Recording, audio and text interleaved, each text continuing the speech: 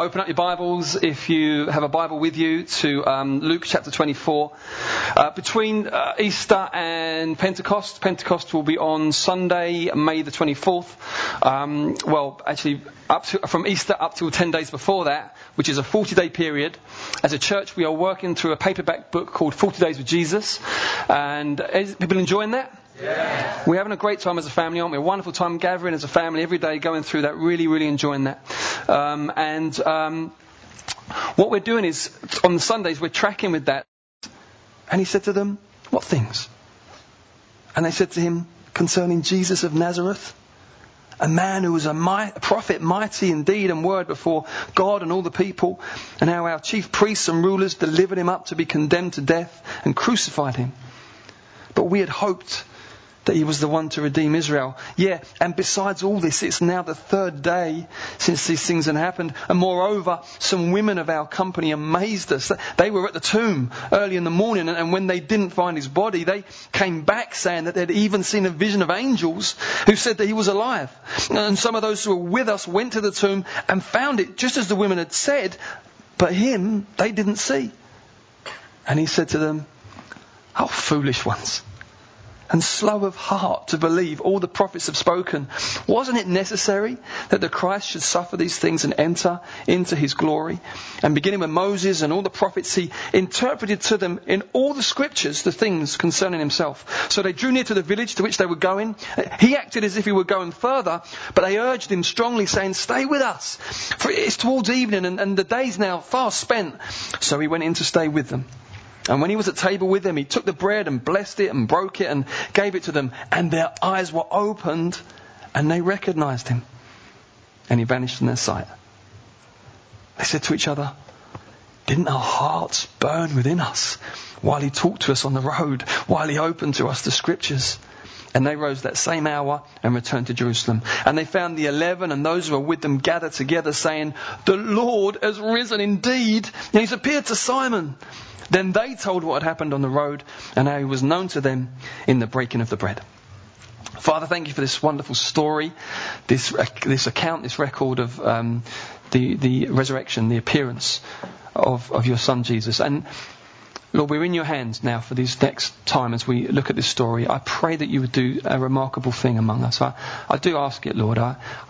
You say that your word is living and active, that it's sharper than a two-edged sword. And I just pray that we would be lovingly pierced today, Lord, that you would keep us from just trivialities, Lord, and keep us from the wrong road. I pray, get us on the right road, and if we're on the right road, keep us on the right road. And help us, Lord, to come to grips with following you, I pray. Amen. Amen. Right, I want to look today at how Jesus meets us on the journey. The journey of discipleship, but it could be more general, the journey of life, and what he does to draw us into a true grasp of himself. Now, what you'll notice, if you look at Matthew, Mark, Luke and John in the Gospels and you read the resurrection appearances, you'll notice that most of the time when Jesus appears, he starts with everyday conversation. There's a couple of accounts where he says, "Peace be among you," which is a bit more of an entrance. But normally it's more conversational, and every time it's conversational, it's a question. Every time he asks them a question. In fact, if you look at this particular story, there are 3 things he says, all of them finish with questions. Every time. Why does he do that? Well, you see, Jesus is a master teacher. And so what he does is he asks questions not in order to find out where they're at, but more for them to help them find out where they're at. You ever been in a situation with someone who's a good listener? They ask you something, and as you talk, you kind of realise while you're talking what you really think. Have you ever experienced that? You're like, "Oh, it's such a helpful conversation. I mean, this has been going around my head for days." Now, just actually being able to talk it out, I can actually see what's troubled me now, or what I'm really taken up with now. Through the talking, you're helped. You see, Jesus searches the heart, the Bible says. So when he asks questions, he's not thinking, "I wonder what's going on." He knows what's going on. But he asks so that as we're talking, we can see where we're really at and see where we've got to go. And then as a master teacher, he's got us to the place where he can lead us to the good path. So that's what's going on there. Now we find that there's 4 particular things about these disciples. I just quickly mention them that we can see. First, there's a kind of spiritual blindness of some sort that's taken hold to some sort of degree. I mean, there are different theories as to why they couldn't recognize Jesus. Some would say that, it's because often when Jesus appeared after his resurrection, he looked a little bit different and things like this. So maybe that was going on too. But it also seems that the 3 other things that were affecting their condition also worked towards the blindness. And the first thing is this: they were sad about Jesus. They weren't just sad, they were sad about Jesus. Because Jesus was a joy bringer, Jesus was a healer. When you're around Jesus, really exciting things happened. If you've ever been ill and then got better, you know what I mean. It's a happy time. The pain has gone. If you've known long-term chronic pain, you know what I'm talking about here. Or if you're in it and you think, God, the thought of being able to fully express myself physically again, the wonder of that. Well, we are told Jesus would literally heal masses, like whole villages, whole regions.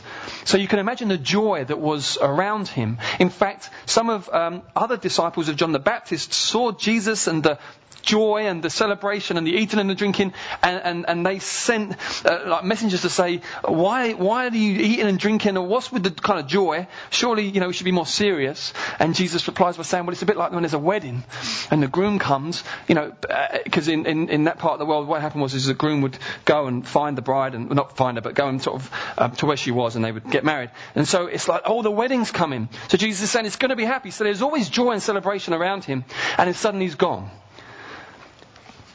So there's this sadness. They're sad about Jesus. And, the reality is, I want to be honest, is that for some disciples, being sad seems like a bit of a reality. For numbers of Christians, they do know Jesus, but finding joy in him is not the easiest thing in the world. You just need to acknowledge that. So if you're a sad disciple here today, then there's something here for you.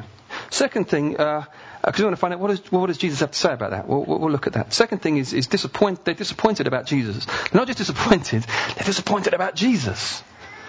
They say this thing: we had hoped. We had, past tense, we had hoped he was going to be the one to restore Israel. Their hopes have been dashed, if you like. The Bible says that hope deferred makes the heart sick. When you hope for something and you think it's going to happen now, you see, when Jesus came into Jerusalem shortly before he was crucified, and they're laying down the palm leaves and they're crying out Hosanna, which means salvation, they thought it was the moment. They thought their Messiah was about to take the throne and exalt Israel above the other nations and deliver them. They thought this was the moment. Within a few days, he's dead. So they're living with this disappointment about Jesus. And the reality is, you said, because Jesus didn't meet their expectations. And the hard reality is that there are disciples who are disappointed because of Jesus. You might have been following him for long or short, but he didn't do what you thought he would do when you thought he would do it. That's the reality sometimes. What does Jesus have to say about that? And then they're confused about Jesus. There's reports of angels and missing bodies, but no one's seen him. But apparently, they are very confused about Jesus. I mean, Jesus was mysterious enough before his death. Now he's died, and it's got even worse. No one knows where he is. Apparently but the angels have said he's risen, but no one's seen him. I mean, if you read the Gospels, it's very, Jesus, some people say things like, I don't know, you can caricature Jesus. You can say things like, his teaching was so clear. Well, it was probably the most clear and amazing teaching, but at the same time, other bits are utterly mysterious. The disciples are scratching their head. Jesus is getting frustrated with them. I mean, it's very real. It's very gritty. It's very human. So he was a mysterious man. Now it's got to a whole new degree. And I would also say that being a confused disciple is a reality for some. Where's he gone? He felt so close. There was a season where he felt so close. Why is it like this now? And other things like that. And you can look back and it's a mysterious journey. What does Jesus have to say about that? Well, what I'm going to do, I'm going to zoom back for a moment, and I'm going to just talk about the way the Bible, in a very general way, talks about humanity's kind of spiritual, different states of spiritual condition, and then we'll try and locate ourselves in there. and see what Jesus has to say about that. Does that make sense? Hopefully it will. So Jesus tells a parable about someone who sowed some seed, and he said the seed is like the gospel, and then and he compares our heart to fields, to like a bit of land, and he says there's kind of, if you boil it down, there's like 4 main categories of land that can be compared to our state of heart. The first is rocky, so the seed kind of just sits there. There's nothing for the seed to soak into. It kind of speaks of hardness, and there's no receptivity to the message of Jesus Christ. It's like it bounces off, donk, donk, donk, and just sits there. And then Jesus says, birds come and snatch it away. That's the first condition. The second condition looks good because it looks like soil, but Jesus says the reality is it's very shallow and it's not deep at all. And right under it are rocks. So it goes in, so everyone's going, this is looking good. And it sprouts up really quickly. So it looks like a response to Jesus, new life, gospel. But Jesus goes on to say as soon as hardship comes or persecution or opposition, it withers away because it has no root in and of itself. So it looked like something, but it's something else. The third condition is soil, but mixed in are loads of weeds. So the seed goes in and starts to grow, but as it's growing, other things, Jesus refers to deceitfulness of riches, anxieties, the worries of this life, and desires for other things, they grow up, and around the gospel message that's been sown in your heart is growing, that grows up around it and it kind of chokes it. And so it doesn't come to the harvest and the fullness that it's supposed to. And the fourth is soil, and the seed goes in, and the gospel goes in, and then the gospel plant grows up in our hearts, in our lives, and then Jesus says it produces a harvest 30-fold, 60-fold, or 100-fold. Incredible. So the idea there is, like in agriculture, things that grow have often multiplication of seed within it. One seed was sown, one plant grew, there's loads of fruit in it, and within that fruit a load of seeds. That's the amazing wonder, miracle of God's creation. In a spiritual sense, when the gospel is sown into your life and it grows, it has the potential in it to produce 30, 60, 100-fold more than what was ever sown in. It's got that built into it. God's purpose being that His work in our lives doesn't just stay with us, but that it spills out and causes life here, there, and everywhere. That's the plan. So we've got these 4 main categories. Then we have the idea of watering, which is quite important in the Bible, that the seed goes in, but once the gospel's gone into your heart, there's a season of watering. And what is meant by that is that God brings people along your life, whether they're actually face to face, or whether it's kind of things you read or things you hear on the radio or TV, but it's good gospel truth. And what it does is it waters that seed so that seed is able to begin to grow. And what we see is that often it looks like in the early stages nothing much is happening, but below the surface lots going on. Maybe we could just show that image, Matt. Is that okay? So you're very familiar with this idea. You've got most of the growth in the early stages goes on underneath, and very often in the earlier stages there's nothing to see at all. You think there's anything happening here, but something is going on. And this is the way that God works. It often begins in very hidden ways, and no one else might know about it. And maybe this is your experience here today. You feel something's going on the inside, but you think, well, I'm not, I don't know. There's nothing to really show for it right now, but something's happening. That's how the gospel works. Although God is the God of all power, the Bible says His normal way of working is very behind the scenes. He says, Jesus says, it's a bit like yeast in a loaf. You just put it in and rub it in, and you think, well, it's not very dramatic, but then actually that yeast affects the whole thing. And in the end, there's complete transformation of that loaf. It would have been a flatbread. Now it's this big bloomer. I think, why is that? Just the yeast. It affected the whole thing. So the gospel goes in that way and works its way into all that we are. So this is the idea then with the watering and the underground growth. And then the growth comes above the surface, and we see this whole multiplication. Now listen, and everyone on the planet, biblically speaking, fits between that rock idea and that soil and growth and multiplication idea. Everyone is somewhere. And it's important that we have a sense of where we are and what that means. You see, these disciples, where were they? Well, they were disciples, so the gospel had affected them, Jesus had affected them, and they were following Him. But there was it looks like they were in danger, potentially, of some weeds choking this thing. There's this sadness, this disappointment, this confusion about Him, that if it had been allowed to carry on, where would it have taken them? Would have taken them to some serious cul-de-sacs, some dead ends, where they're like, oh, what now? And the thing that Jesus had started in their life has got stuck. You see, I think primarily they had cultural expectations of Jesus, which He didn't live up to. The Jewish people, they're looking for deliverance for their nation.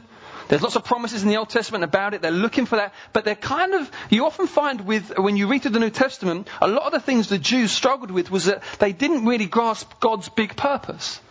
That God's purpose was for the nations. And though he definitely had a purpose for them, it wasn't just for them, but it was to draw in those from another flock to become one flock of Jews and Gentiles together. And they were fixated with this idea of Israel. And it wasn't healthy. And constantly you find throughout the New Testament, God is helping them to understand this is about the nations, this is about everyone. But their cultural expectations didn't fit. And as I'm preparing this sermon, I thought, well, what would it be for us? If there were some cultural expectations of Jesus that we got wrong and caused us to stop growing, what would it be? Now, it's not an easy one to answer. Why? Because look around the room, there's a lot of different cultures here. But you're all in London. So because of that, I'm going to take what I think is probably the main way a Londoner could get Jesus wrong and cause them to stop growing. And we'll see where we get with that. Is that cool? All right, so we're going to bring it up on the thing here. It's like a mind map. I'm not expecting you to be able to read it. I've got it here. I can read it. It's a visual aid. It's a visual aid just to help you know what I'm doing with this bit that I can just about read, which is here. The middle word says worldviews. It's how you see life. Now, those of you here that describe yourselves as Christians, I want to challenge you with this. Who is your Jesus? It's going to be this or it's going to be this. I'm going to unpack it in a moment. Is it that or is it that? Because if it's that one more than that one, you're going to hit some serious problems in your growth. If you're here and you're not a Christian, you're not sure you're a Christian, this is really important for you to understand, because if you become a Christian, it's really important to start on the right tracks. Okay? So the first one is what I would call this, sovereign self. The second one will be sovereign God. So sovereign self, the basic understanding, and it's an assumption, you probably wouldn't say it, but it's an assumption, is that life, generally speaking, is about me. And how does that work when it comes to God? Well, here's the way you think about God. And if you've got this disease. Sorry, I just said disease. It's a spiritual thing. It's things like this. God has made promises to me and has plans for me. God loves me. God wants to bless me. None of those things are wrong. All of those things are actually true. But if that's the only way you think about God, most likely you are in this condition. If that's primarily the way you think about God, God's made promises to me and has plans for me and loves me and wants to bless me, compared to God has a cosmic plan and makes promises to his people of which I am privileged to be a part. You see the difference? God has made promises to me and has got plans for me. God has got a cosmic plan and makes promises to his people of which I am privileged to be a part. No, God loves me, compared to he is the God of perfect love, eternally complete in and of himself, Father, Son and Holy Spirit. And he is so full of this love that he has reached even me. Or God wants to bless me, compared to he is so full of life and joy and invites all who are willing to leave their own self-made thrones and way too high opinion of themselves to live under his mercy and grace, and they will enjoy his blessing. Can you see the difference? Let's take it on another level. How would it affect your approach to your partner? If you have a partner or a spouse, or you like a partner or a spouse, how would it approach that? Well, sovereign self says this is God's partner for me. Compared to, for the particular race God has marked out for my life, there will be more fruit for his glory if I were with someone else rather than running it in an unmarried way. Or, this is God's partner for me rather than not so much, I am God's partner for them. I'm thinking about how this relationship primarily helps me. God says, in order for this relationship to be a resurrection relationship, i.e. full of Jesus' new life, it will involve a cross. There will be a lot of dying to self.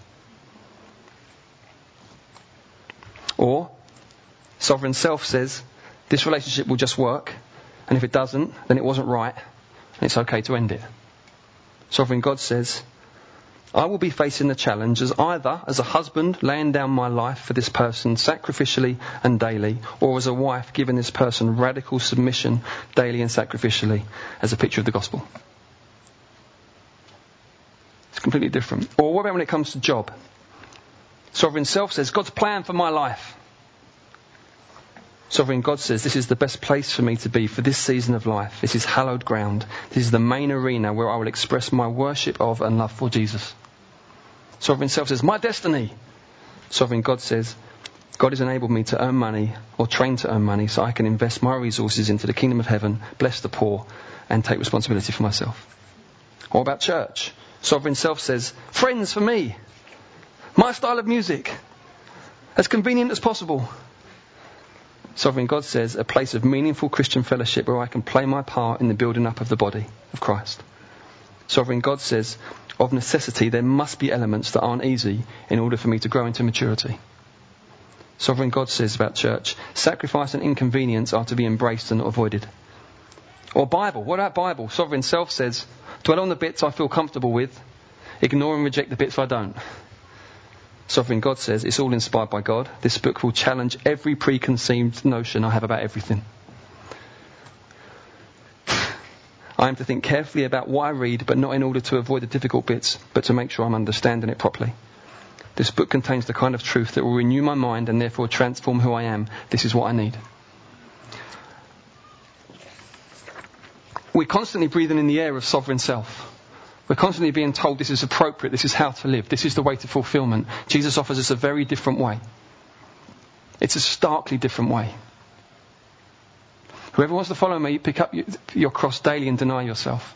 Whoever wants to find themselves, this is amazing. If you want to find yourself, if you want to find your life, your soul, then lose your life and your soul and you'll find it. Everyone who tries to save their life or their soul will lose it. If you spend your life trying to find yourself, Jesus says you will not find yourself.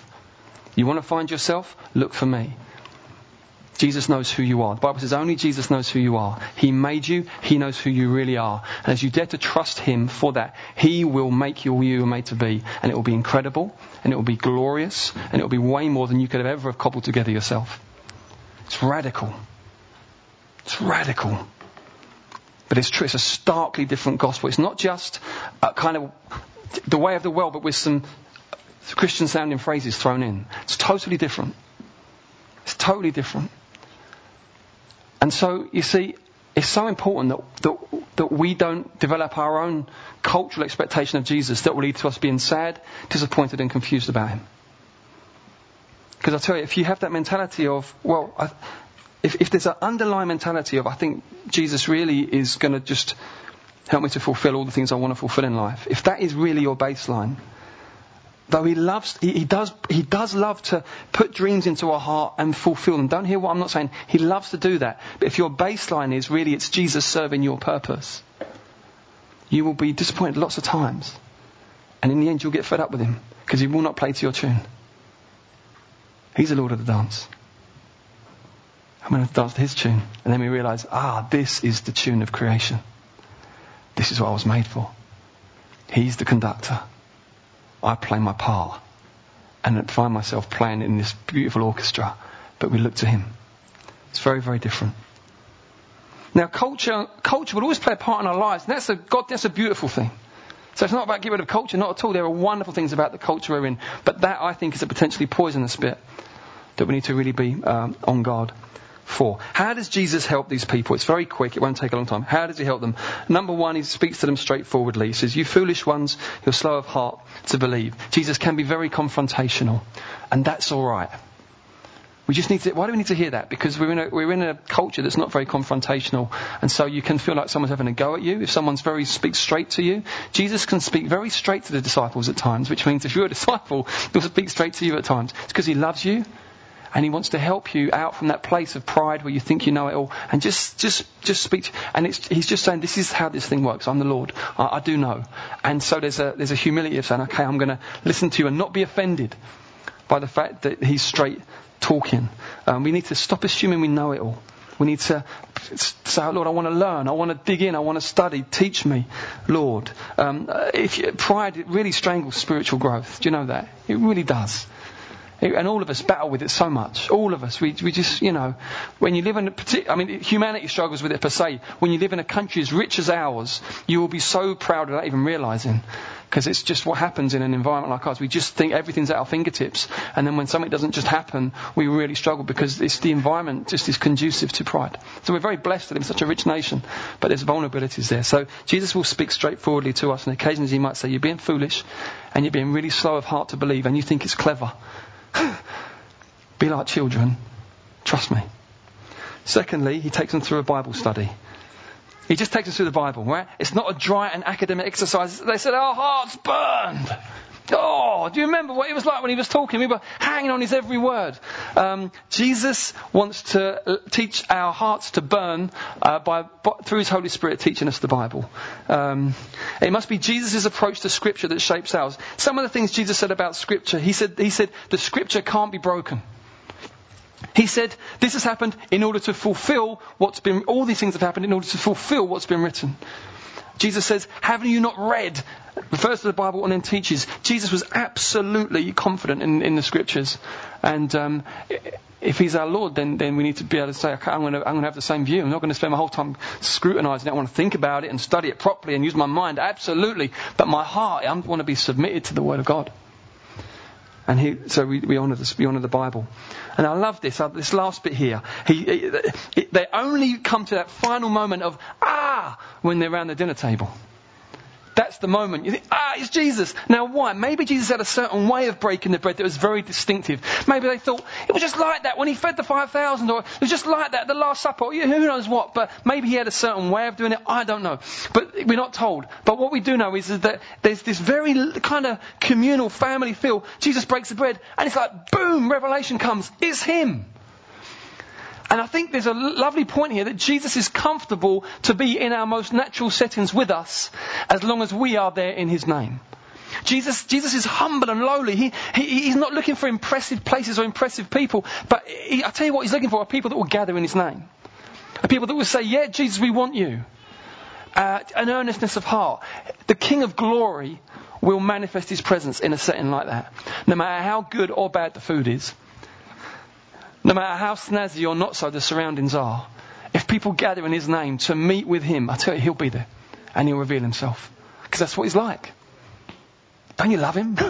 He's just what he's like. He's absolutely unlike anybody else. So a hunger, and I will say this, maybe someone will say, well, there's something about church plants, but when we started, there was just this hunger. And I do want to urge us as a church not to lose that.